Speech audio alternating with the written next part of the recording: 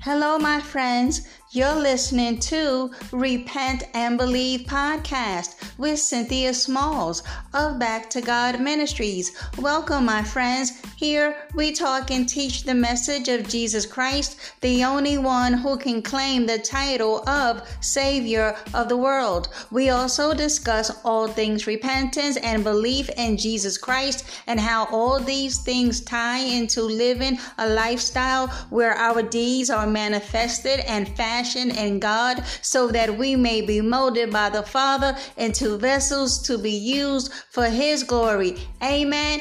Amen. All right, so let's get started.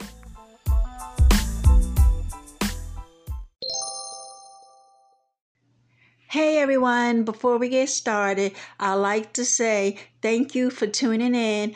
And if you enjoy my podcast, please share, download, leave me a message or comment. Thanks, guys. Hello, everyone. This is Cynthia Smalls with Back to God Ministries. How's everyone doing today? I pray that all is well in your lives, that you are walking by faith and not by sight. You, beloved, are to never give up on the Lord Jesus Christ. Amen. Amen. All right, my brothers and sisters in Christ Jesus. What we talking about today? Well, the wheat and the tares will soon be separated. Harvest time will be here soon enough. Beloved, I've said this many times on the podcast. According to the Bible, the unrighteous will not inherit the kingdom of God. The first mention of not inheriting the kingdom of God is found in Paul's first letter to the church at Corinth. This passage lists sins, lifestyles, that if indulged continuously, it identifies a person as not being redeemed by Christ and face, if there be no repentance, eternal separation from God. Paul asked the Corinthian church, "Do you not know that the wicked will not inherit the kingdom of God?" We see this down in verse 9 of 1 Corinthians 6. He asked them, "Do you not know?" Because apparently they were over there cutting up. "Do you not know that the wicked will not inherit the kingdom of God? Do not be deceived.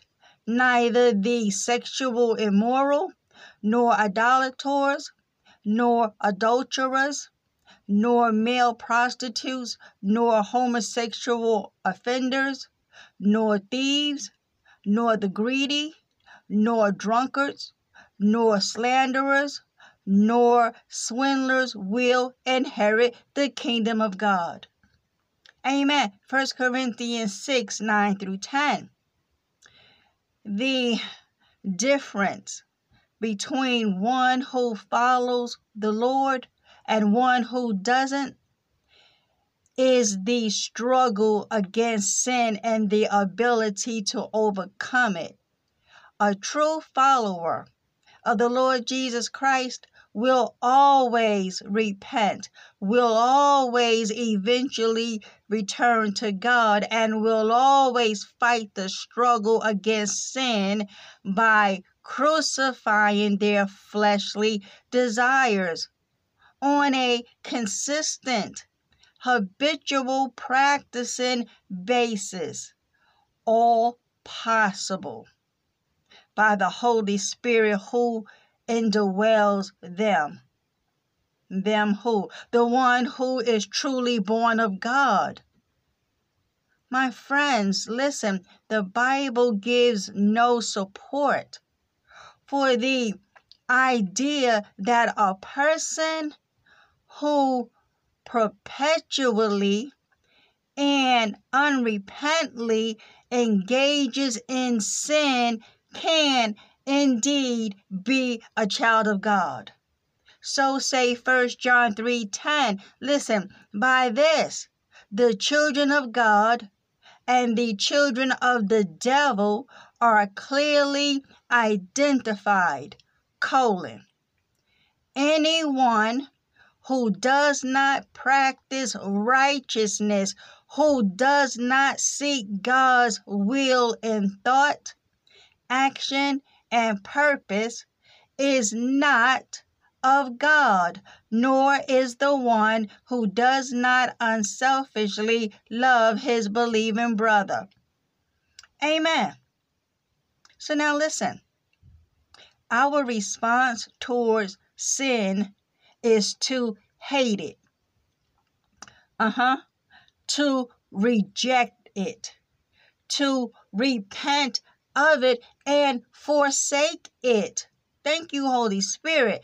Listen, when there is a struggle with sin, by the power of the Holy Spirit who lives in us, we can resist and overcome sin.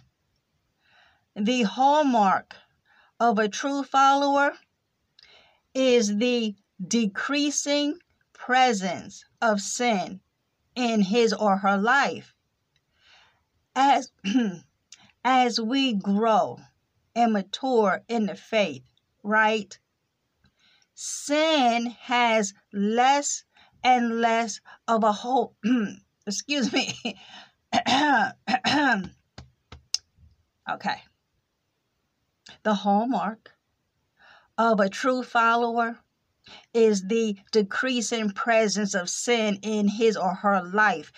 As we grow and mature in the faith, sin has less and less of a hold on us. So, of course, sinless perfection is impossible in this life, but our hatred for sin becomes greater as we mature. Therefore, it does. I'm a witness, and I'm not the only one. There is going to come a time in your walk with Christ that sin does not hold the same attraction. It is not as appealing as it once was. You want to know why? The lake of fire. We now got the memo. Holy God, our Father ain't playing when it comes to that lake of fire. He ain't playing. What Christ has done for us at the cross. Listen, beloved, I'm here to break it to you. There is zero tolerance for blatant, habitual, deliberate sin. We have absolutely no excuse. That's what makes it so heartbreaking when the brethren refuses to get on board with Jesus, who tells us to, in order to be his disciple, we must pick up our cross, deny ourselves, and follow him. He is the way. The way to what? The Father. He is the only way to go to avoid hell's fire and then be thrown into the lake of fire. Listen, eternity awaits for every single soul. Whether how we spend eternity will be determined how we live on this side and the choice we make for Christ. If we reject Christ, well, we will spend eternity in hell as we await the final judgment, only for hell to empty herself, and the residents will stand before Jesus Christ on the day of judgment, and the books will be opened. And what is written in the books will... Wait a minute, I need Revelation 20. Here we go. Revelation 20, verse 12. Listen. And I saw the dead, small and great, stand before God, and the books were opened, and another book was opened, which is the book of life. And the dead were judged out of those things which were written in the books, according to their works. That's what's going to happen to the soul who refused Jesus Christ. And what is also so disheartening is that many who thought they were Christians, only to find out that Christ will say to them, "Depart from me, I never knew you. You were not part of this family." But Lord, Lord, and he said, "Why call me Lord when you don't obey my commandments?" Because you and I can fight with each other over doctrine, over thus saith the Lord all day. But at the end of the day, no one will stand with us before the Lord on that day.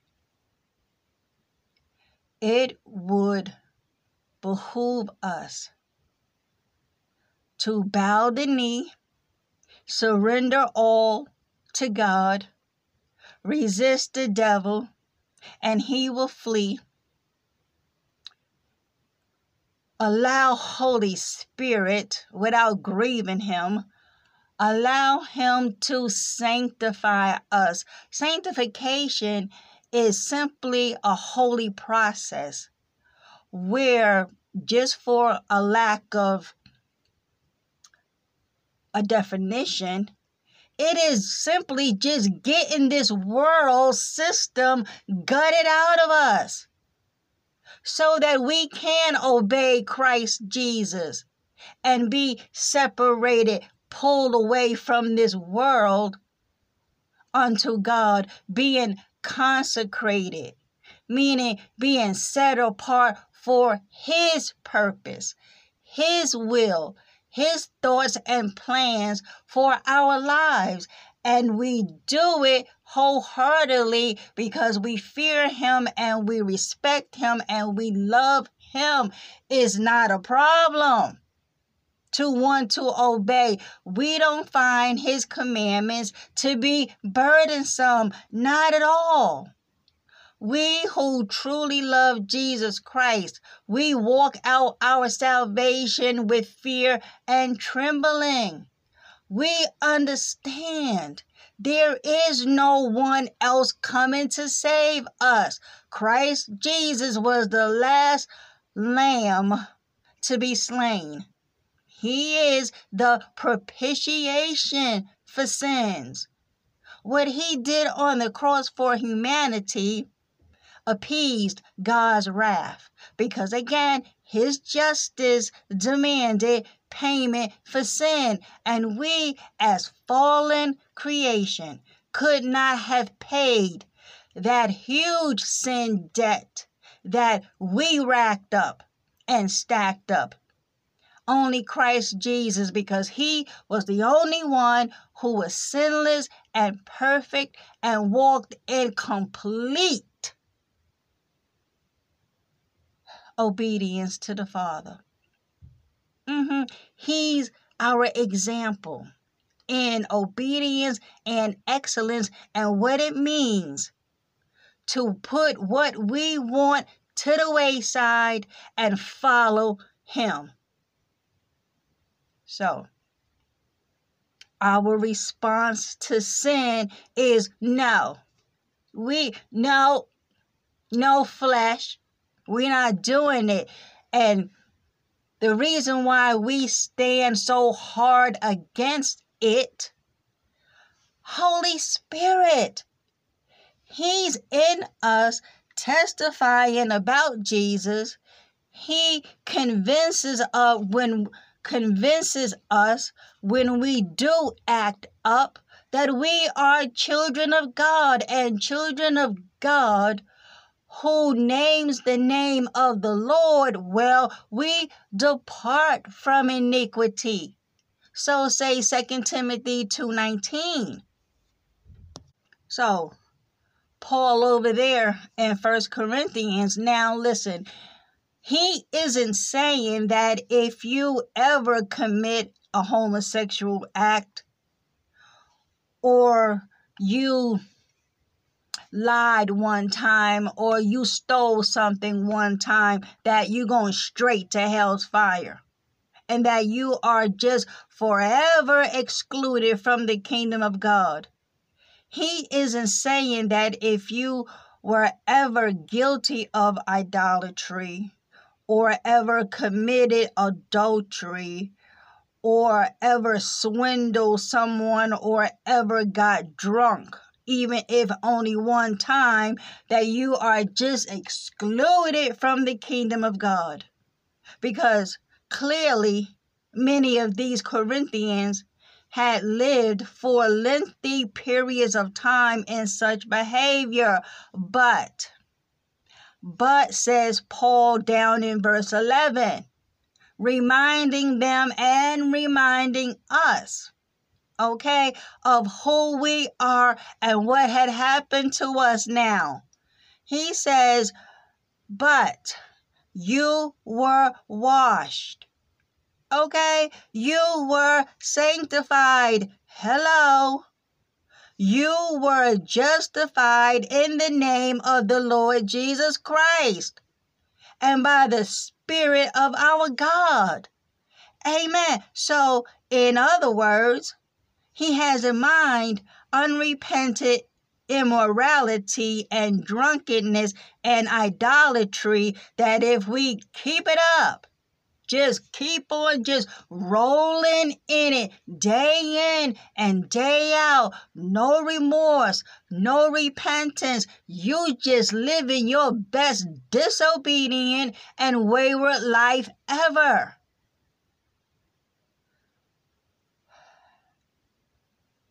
He's not talking about people who miss the mark. Because as long as we have breath and God's amazing grace is still available and Holy Spirit can get it through to us that we are now washed in the blood of the Lamb. Therefore, stop it. Whatever it is, don't do that no more. Children of God do not make it a practice. Not that they won't ever sin, but our mindset is set on Christ and eternity, and therefore that knowledge compels us to reign in the flesh. We don't set up situations any longer that would put us in a position to sin. We look around our lives and we just start pinpointing certain triggers. Oh, okay, I can't be around that person. Oh, okay, you know what? I can't watch that anymore. You know what? I'm not listening to none of that any longer because it puts me in a space and mindset to want to have sex. Certain things. And we all had those triggers that we know certain people, certain places, certain types of music and television shows and videos, certain things. We can't. I know for me, I can't on a daily, regular basis listen to old school slow music. Ain't happening. Now, I can hear a song or two. I can watch, let's say, a video of a song that I grew up on from maybe like the 70s and the 80s. But when I start just keep playing them over and over, especially any music from the 90s and the early 2000s, when I was full steam in my fornication and harlotry, ain't no way in the world can I just feed on that type of music anymore, because eventually seeds are going to be planted.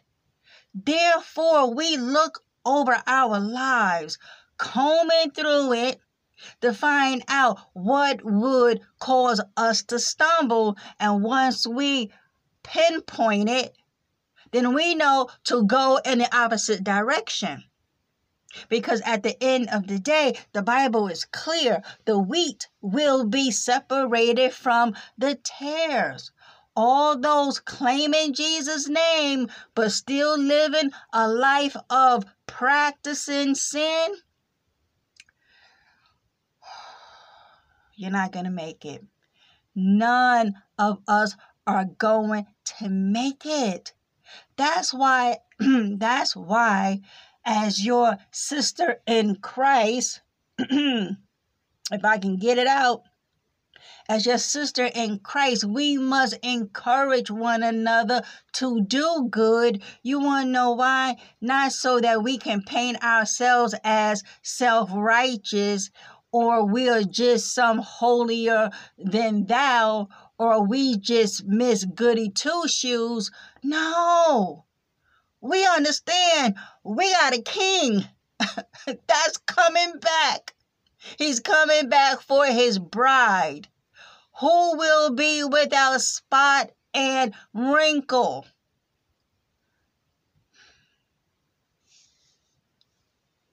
Listen,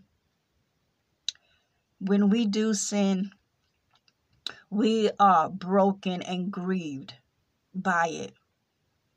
And we go to God and we seek help so that he can cleanse us and forgive us. But we don't take that for granted.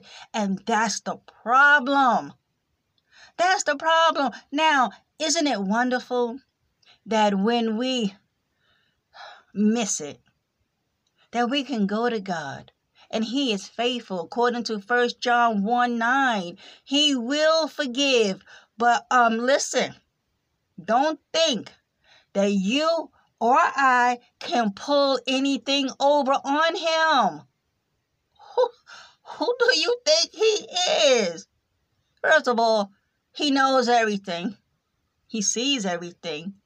He's all powerful, all knowing. Hello, he's God.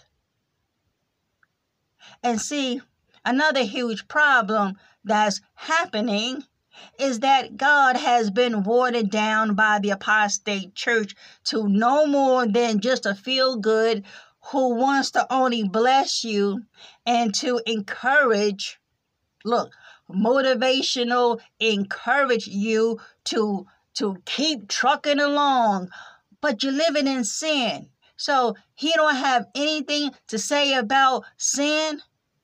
Well, over here, we don't focus on sin. We just want everyone to have a good time, enjoy life. But what happens when I die? Oh, well, you're going to heaven. Most assuredly, you're going to heaven. Do not be deceived, beloved. Don't. Listen.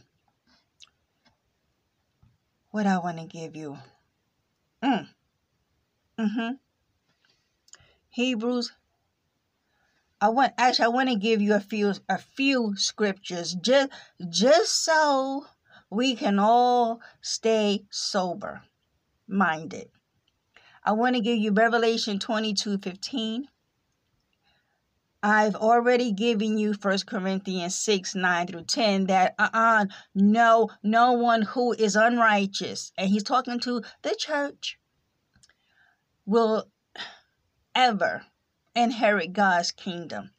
And then I want to give you Galatians 5:19-21, and then I want to give you Ephesians 5:5, and then 1 Timothy 1:9, and then Hebrews 12:14.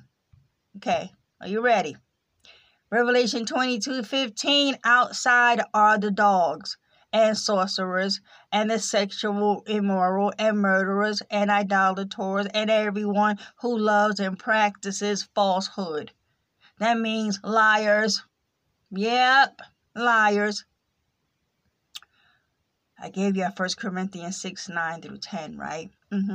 I'm giving us these scriptures to keep us in a position that if we think for one skinny moment that our Father, hallowed be his precious good name, will just be okie doke with our sin, well, these scriptures wake us up.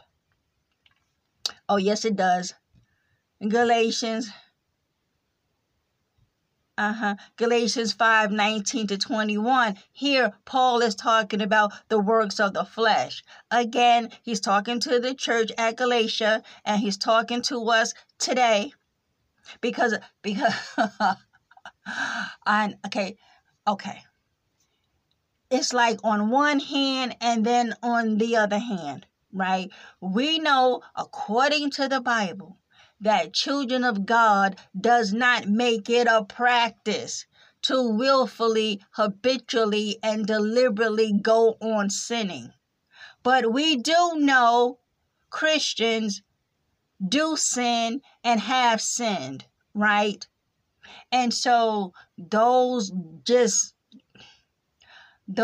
self-righteous ones who dumb down their noses on the brethren who are wayward.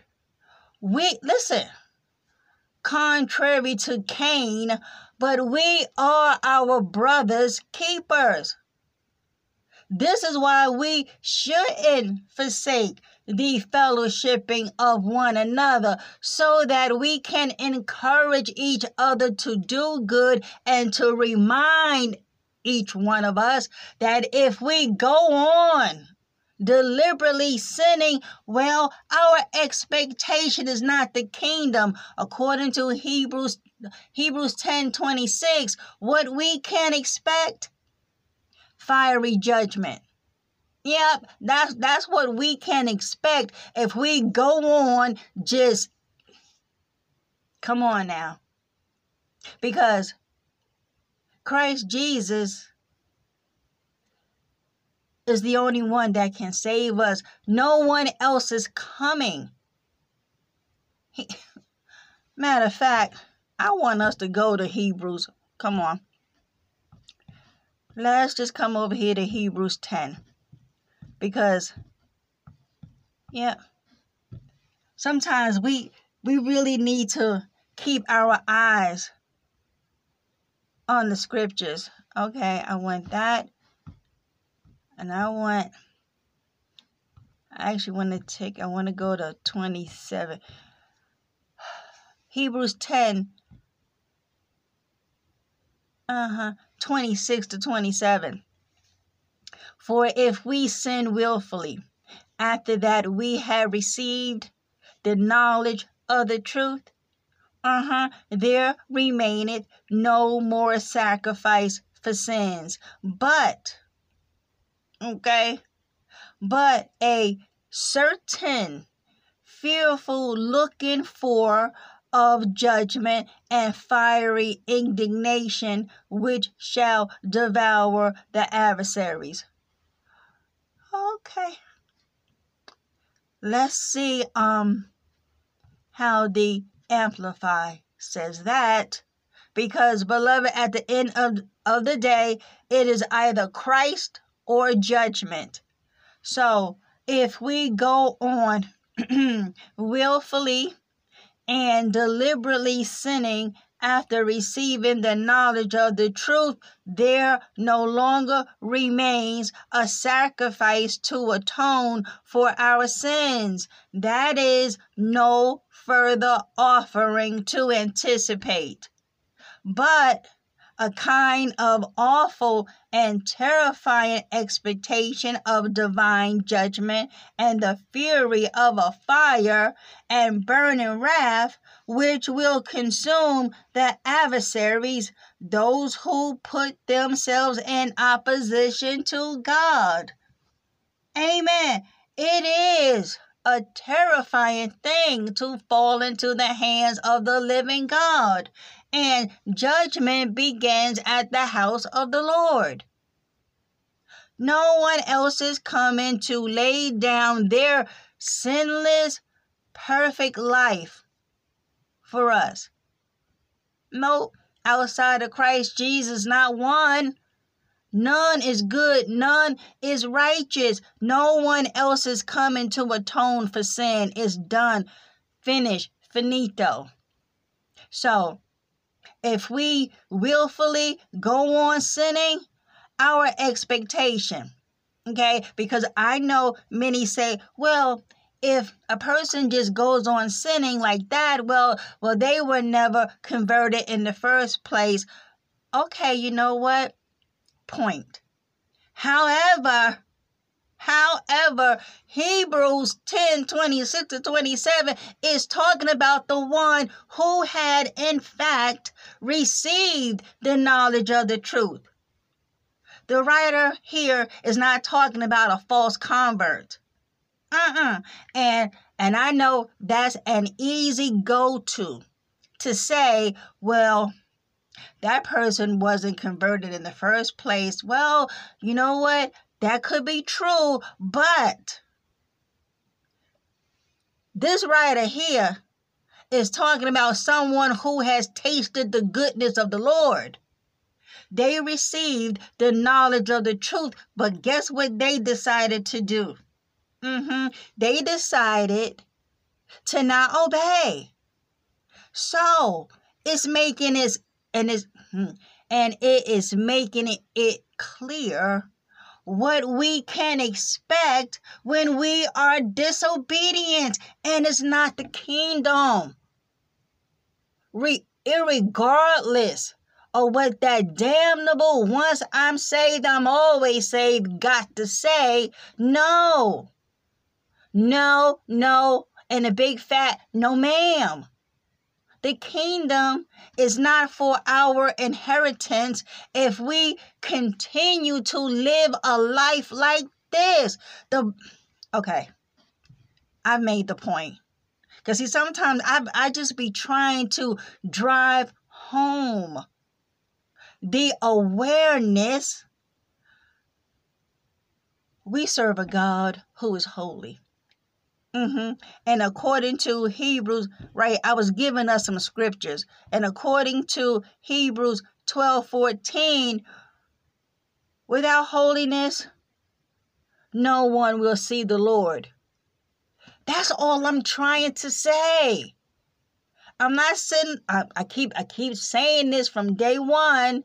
No one is sitting up here condemning.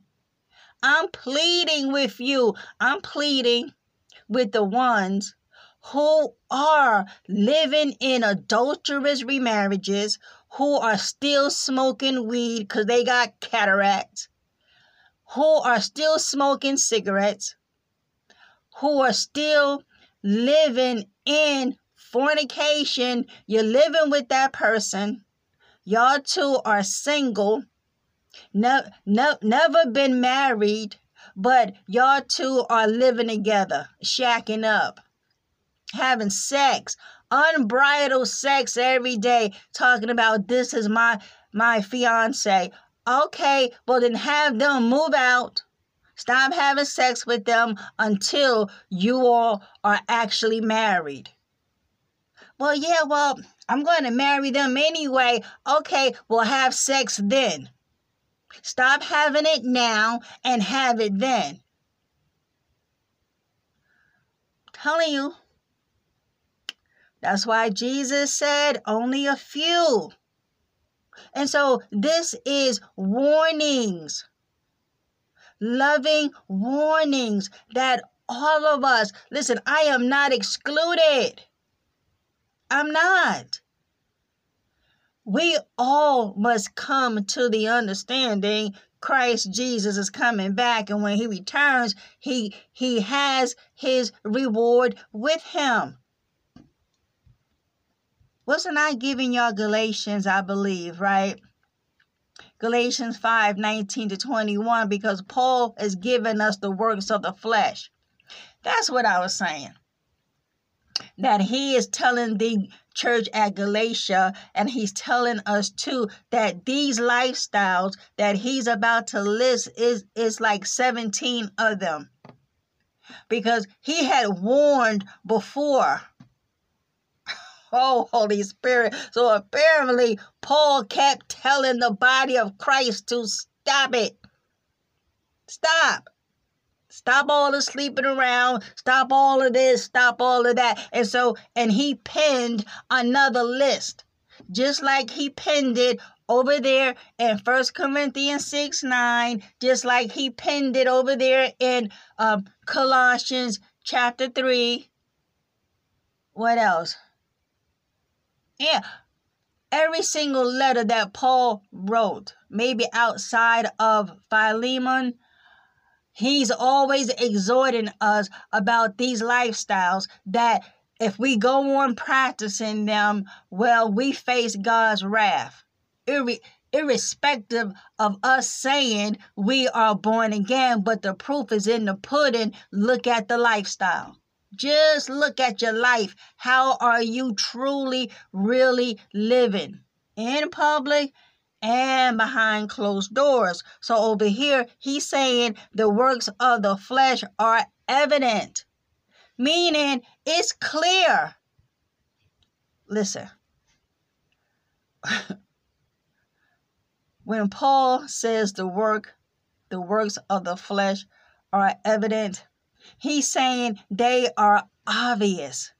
They are noticeable. It's visible, crystal clear out on Front Street. It's plain. It is wide open.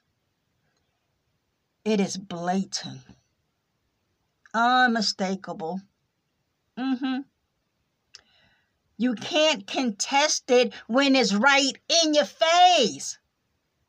It now amazes me how we even thought that God is not getting it, as if it's something wrong with his mindset. No, it was all the way our mindsets that were completely wrong. And I'm not talking about when we were like sinners in the world. I'm talking about some of us who have come to Christ, and instead of sitting with him long enough so Holy Spirit can train us in sanctification, we ran off and heaped upon ourselves these teachers, whether we knew that was what we were doing. But anybody, I know in my case, I can only speak for me. I know in my case, early in my walk with Christ, I was a hot mess. Because I thought I can still have the world. I can still have boyfriends. Although I had a living spouse. But I was under the false doctrine that if they committed adultery or I committed adultery, it's okay to divorce and remarry and start afresh. Well, So, Galatians. I'm telling you, I can get off on the bunny trail in a minute. Galatians 5:19-21, Paul is saying is evident, is obvious that if we continue to live like this, don't even think about the kingdom. sexual immorality, impurity, sensuality, idolatry, sorcery, enmity, strife, jealousy, fits of anger, rivalries, dissensions, divisions, envy, drunkenness, orgies, and things like these. Now I warn you, as I warned you before, that those who do such things will not inherit the kingdom of God.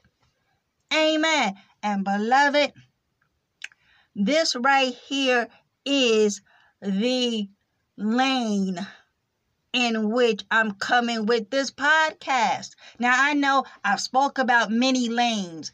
The same lane is being told in so many scriptures that the brethren warns one another that if you are living in such a way that is contrary to holiness, godliness, goodness, and sanctification, there's a possibility you're gonna miss heaven. That's why Paul said he beat his body. He's behaving like a boxer in training. He ain't just beating the air for nothing. He is on purpose, making sure that he stay the course, so that after preaching the gospel to others, that he himself might become a castaway, that he becomes disqualified from what? The kingdom. So if once saved, always saved was sound doctrine, then I keep asking this same rhetorical question, then why was Paul so concerned about him being a castaway, being disqualified? If once I'm saved, I'm always saved. Once I'm in the family, I'm always in the family. If that was true, why didn't Paul just come out and say that? You want to know why? It's not true. Now, calm down. We do have assurance of eternal life, because that's the blessed hope we are hanging on for and waiting on when Christ returns, or we go by the way of the grave. But to whom will it be given to? So Christ Jesus tells us to whom, and the fact that he told us to whom it will be given to, well, we got to match up.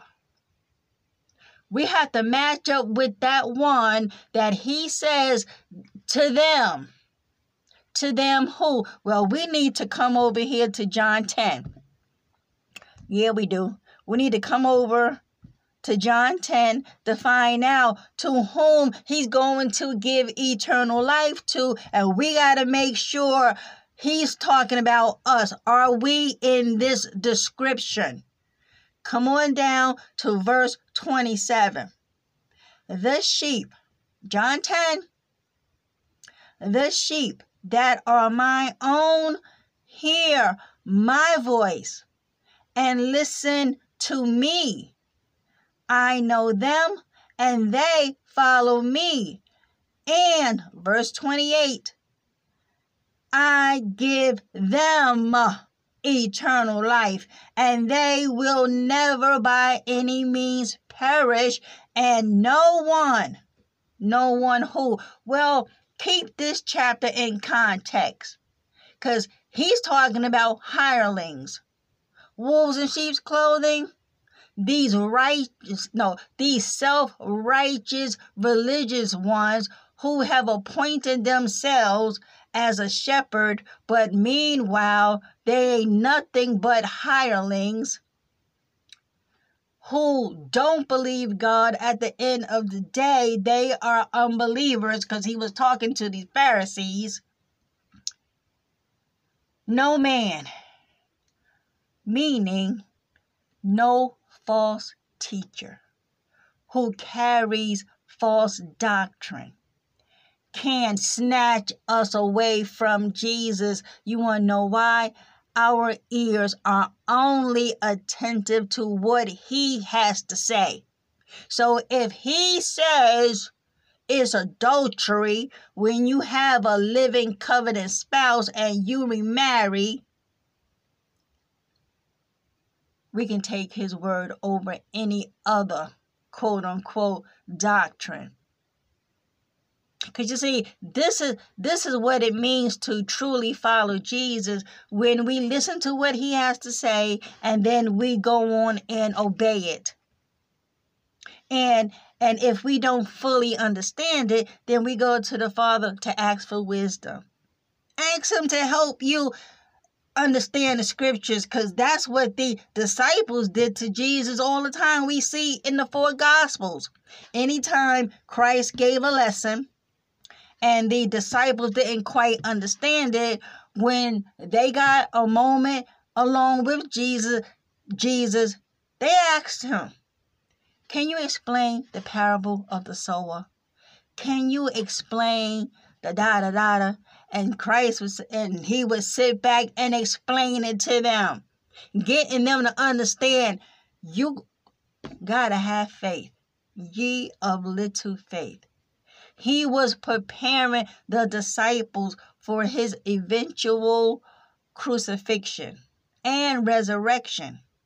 And although some of them couldn't really understand and truly believe, like doubting Thomas, nonetheless, what he says is true and it will always come to pass, whether or not you fully understand it or not. But by faith, stick with Jesus anyway, because he's gonna make it clear. Eventually, it's all going to be made clear. Yes, Holy Spirit, because he said a time is coming when you won't have to ask me anything. Yeah, just hang on in there. Just don't discount it because it's not making any sense to you, or you find it hard to really do that. So, Lord Jesus, you mean tell me that because I have a living spouse, husband or wife number 1 is still alive, I can't remarry? And if I do so, it's adultery. And I'm saying in your word that no adulterer will inherit the kingdom of God, and that adulterers, along with the fornicators and the murderers and the liars, will be thrown into the lake of fire. And Lord Jesus says, yep. Now, y'all know I'm paraphrasing, but go into the scriptures, because this is what the Bible is telling us. The answer is yup. Yes, you will be thrown into that lake of fire. So that tidbit alone keeps a lot of us on the straight and narrow path. Yeah. What else I got over here for you all? Ephesians 5:5. For you may be sure of this, that everyone who is sexual, immoral, or impure, or who is covetous, that is, an idolater, has no inheritance in the kingdom of Christ and God. Amen. It cannot be any clearer. And this is why over here on the podcast, we go over and over scriptures, especially certain ones, over and over and over again. You want to know why? So that we can get it deep rooted on the inside of us. Because the word of God does protect us. His grace teaches us to reject all ungodliness, every last sticking bit of it. And not only that, but to reject worldly unholy desires.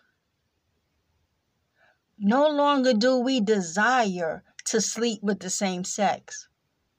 No longer do we desire to commit adultery and fornication and lying and murder just willfully with no regard of the consequence.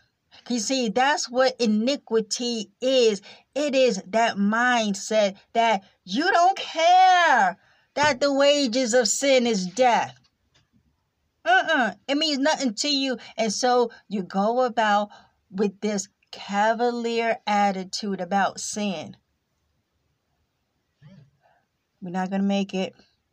And so that's why over there on YouTube earlier today, I did a little brief lesson about the wheat and the tares. So the whole gist of it all was that we cannot be deceived. Without living a holy life, you and I will not be going to heaven. Jesus Christ did not die and suffer so we can continue to live unrighteous, unholy, unclean lives. We must be fully prepared to enter eternity to meet Lord Jesus, the King of glory. One way or the other, judgment will be pronounced. So, like I was saying, I did a YouTube video about the great separation that is coming when Christ returns. I'm going to leave a link to it in the description because I basically exhorted. Hold on. I'm going to read it verbatim from my lesson text because I said that our nation, if not the world, is full of compromising, professing believers who must repent of their wicked, disobedient ways. They lie, they cheat, they fornicate, commit adultery, and all this is taking place while claiming that Jesus is their Lord and Savior. Well, that's a problem. Yes, that's a huge problem. And then I was giving them these scriptures on the judgment and separation. So I'm going to share those scriptures with you all over here because at the end of the day, this is what we really talking about today. The great separation, the judgment. There will be a separation of the righteous and the unrighteous. And Christ Jesus kept pointing that out in different parables. It's all saying the same thing. The wicked and the righteous gonna be separated. The clean and the unclean gonna be separated. So Matthew 25 verses 31 to 34 talks about the sheep from the goats. But when the Son of Man comes in his glory and majesty, and all the angels with him, then he will sit on the throne of his glory. All the nations will be gathered before him for judgment, and he will separate them one from another as a shepherd separates his sheep from the goats. And he will put the sheep on his right, the place of honor, and the goats on his left, the place of rejection. Then the king will say to those on his right, "Come, you blessed of my Father, you favored of God, appointed to eternal salvation, inherit the kingdom prepared for you from the foundation of the world." Amen. And that is going to take place. Listen, whether you believe this or not, nonetheless, it's going to be a great separation. Matthew 13, 24 to 30 talks about the wheat from the tares. Jesus gave them another parable to consider, saying, "The kingdom of heaven is like a man who sowed good seed in his field. But while his men were sleeping, his enemy came and sowed weeds, resembling wheat, among the wheat, and went away. So when the plants sprouted and formed grain, the weeds appeared also. The servants of the owner came to him and said, 'Sir, did you not sow good seed in your field? Then how does it have weeds in it?' He replied to them, 'An enemy has done this.' The servants asked him, 'Then do you want us to go and pull them out?' But he said, 'No, because as you pull out the weeds, you may uproot the wheat with them. Let them grow together until the harvest. And at harvest time, I would tell the reapers, first gather the weeds and tie them in bundles to be burned, but gather the wheat into my barn.'" Amen. So, beloved, as I was mentioning before, we do have this quiet assurance within us that when we listen, follow, and obey Christ Jesus, living in complete gratification for our salvation, where we humbly submit ourselves to God and live a faithful life unto Christ, well then, yes, we can expect the kingdom because we are living as Christ is telling us how to live.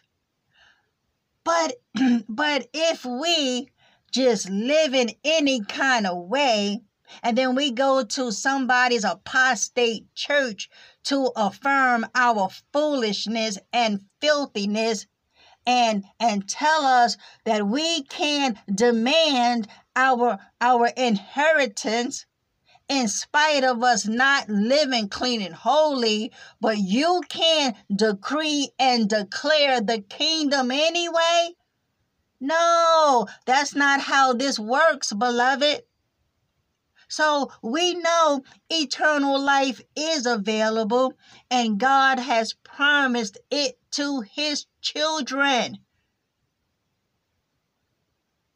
His children that are actually born again, who listens, follows, and obeys Jesus Christ. Because what he done said over there in John 10 is clear as crystal about to whom he's going to give it to. He ain't giving it to the ones who are still living fornication, idolatry, adultery, homosexuality, effeminate, drunkenness, stealing, lying, murdering, gossiping, backbiting, heresies. Anyone now Paul. It's like he's saying, how many times I got to tell you? I warned you, and then I warned you before. Those who continue to live like this will not inherit his kingdom. Okay?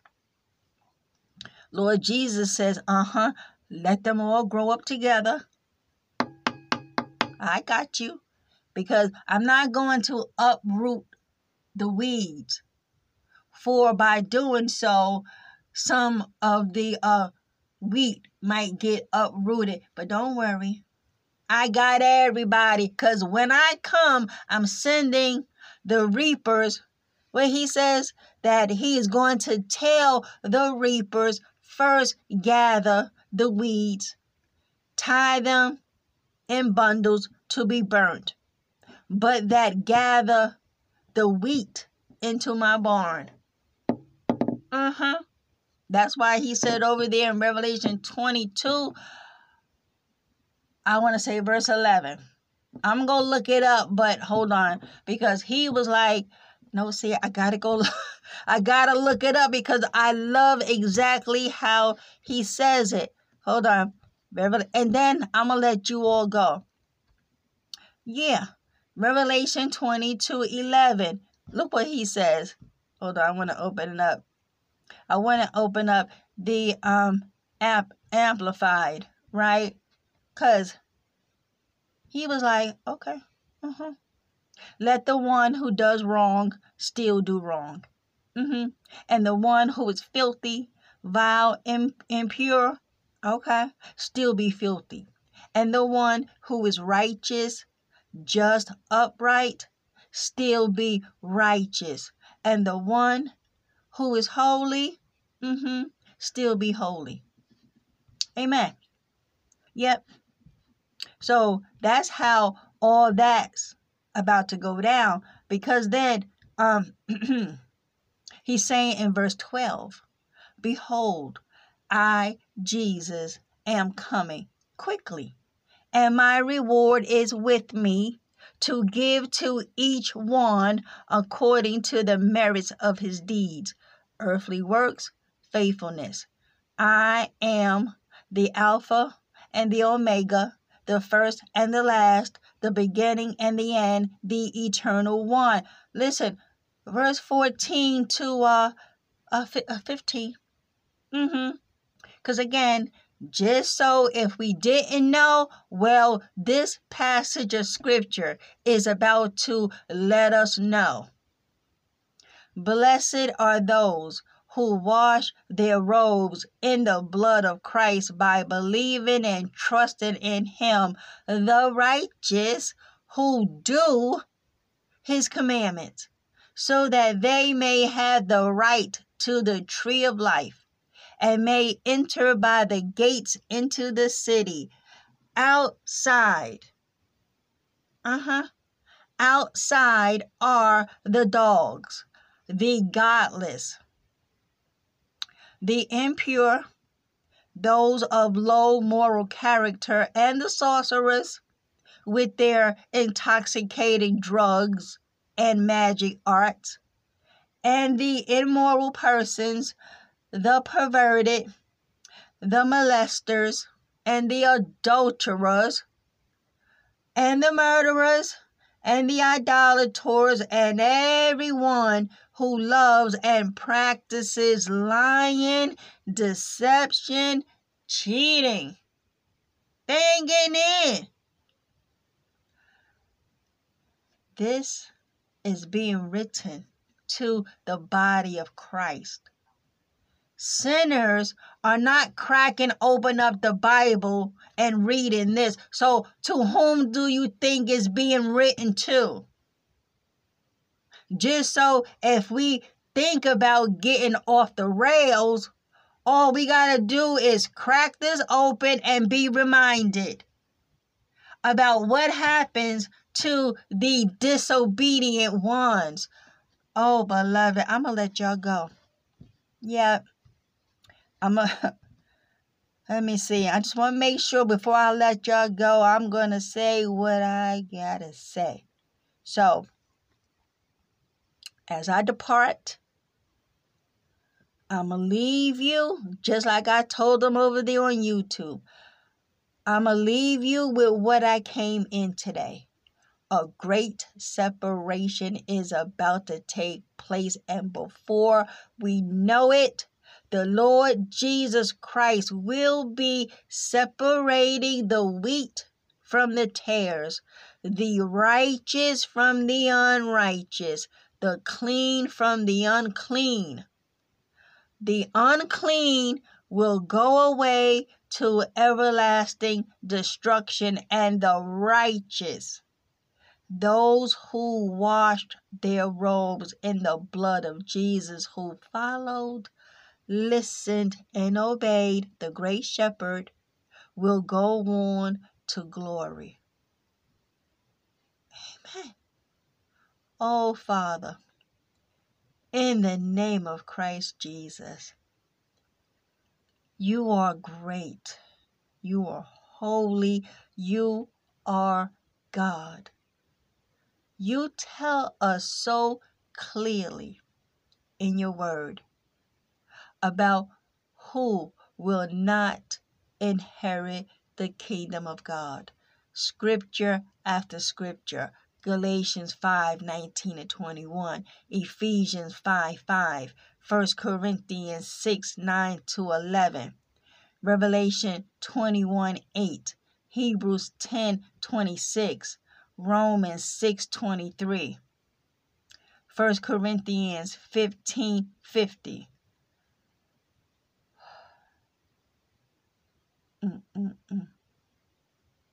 No excuse. No excuse. What's really sobering, because it's so many passages of scriptures that are sobering, but I'm looking at Luke 13:23. And someone said to him, Lord, will those who are saved be few?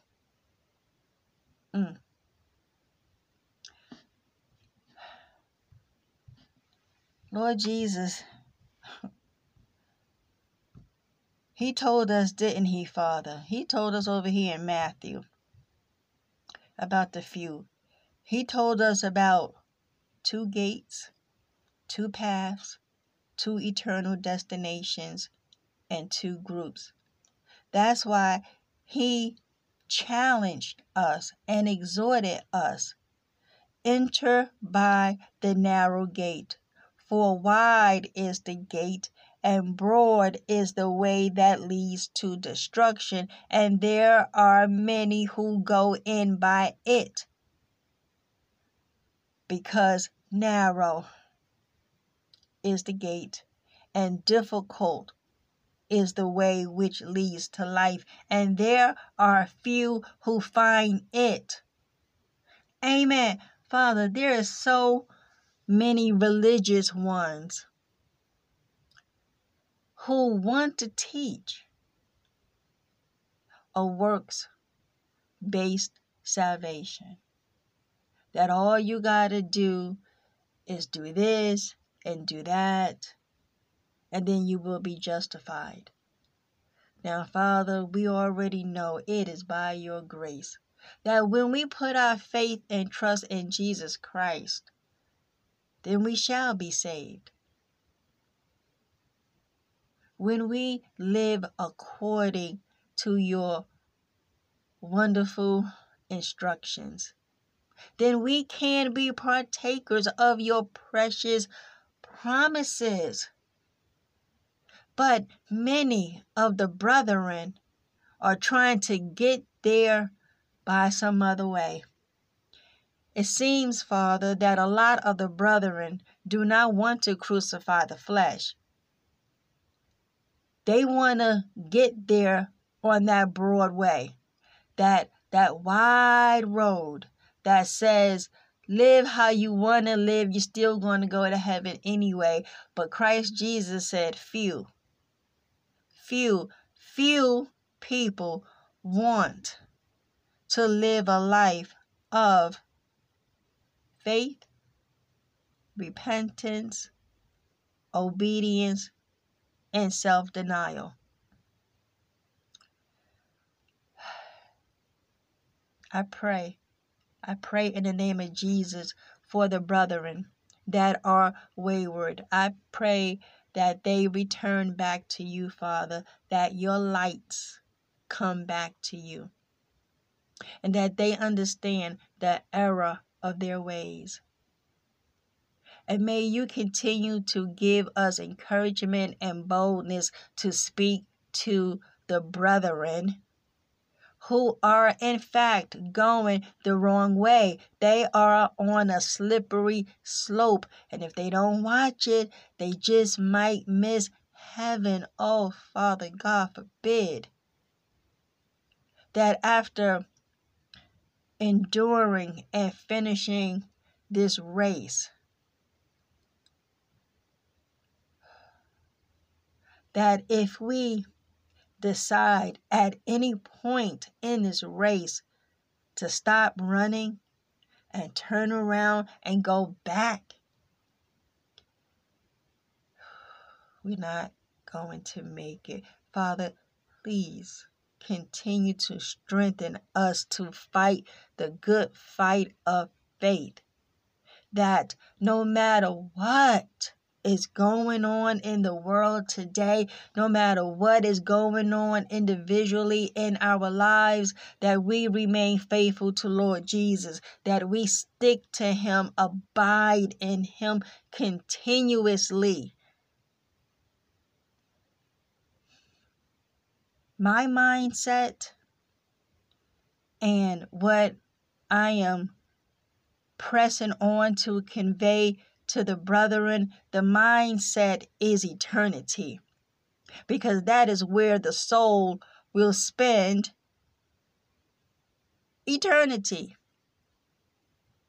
And if we keep our thoughts and hearts and minds on this world and get ourselves tangled up again, 2 Peter 2 is telling us we will be worse off than before, because it would be better if we had never known the way to righteousness than to have known it and reject the command we were given to live holy lives.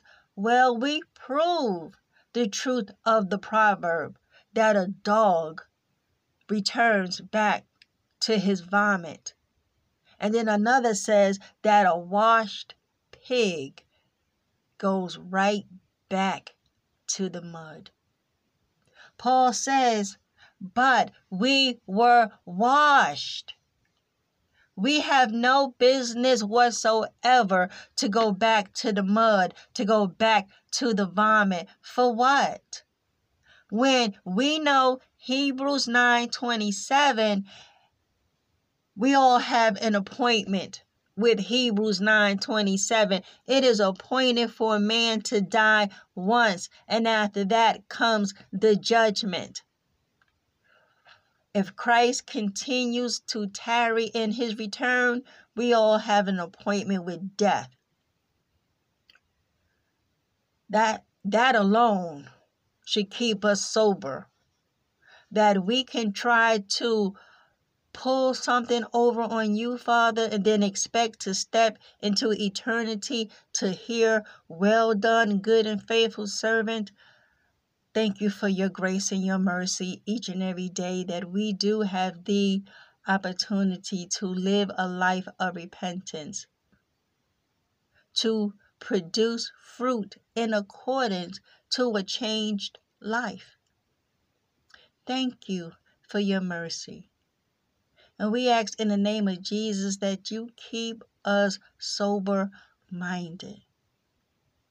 The day of judgment is fastly approaching, and there will be a great separation.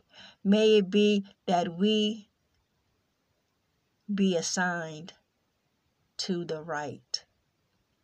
To the right. Bless you, Father. In Jesus' mighty name I pray. Amen. Amen. All right, beloved. Listen, I want to leave us with this answer to a question. Why? Why is it that the narrow gate is difficult, and that few will find the path that leads to eternal life? You want to know why? Because by and large, most people want the easy way to heaven.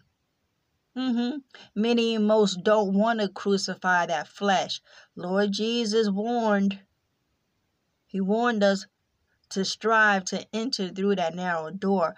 So, beloved, go in peace, in love. Walk the straight and the narrow path. Remember always, because it's not about what I say. Because as far as you are concerned, I'm just talking to be talking. but there is one who watches over all of us, both the wicked and the saints. He is watching. Remember that. And Lord willing, until next time, hallelujah, I shall be speaking to you all soon. Praise the living God. Bye for now.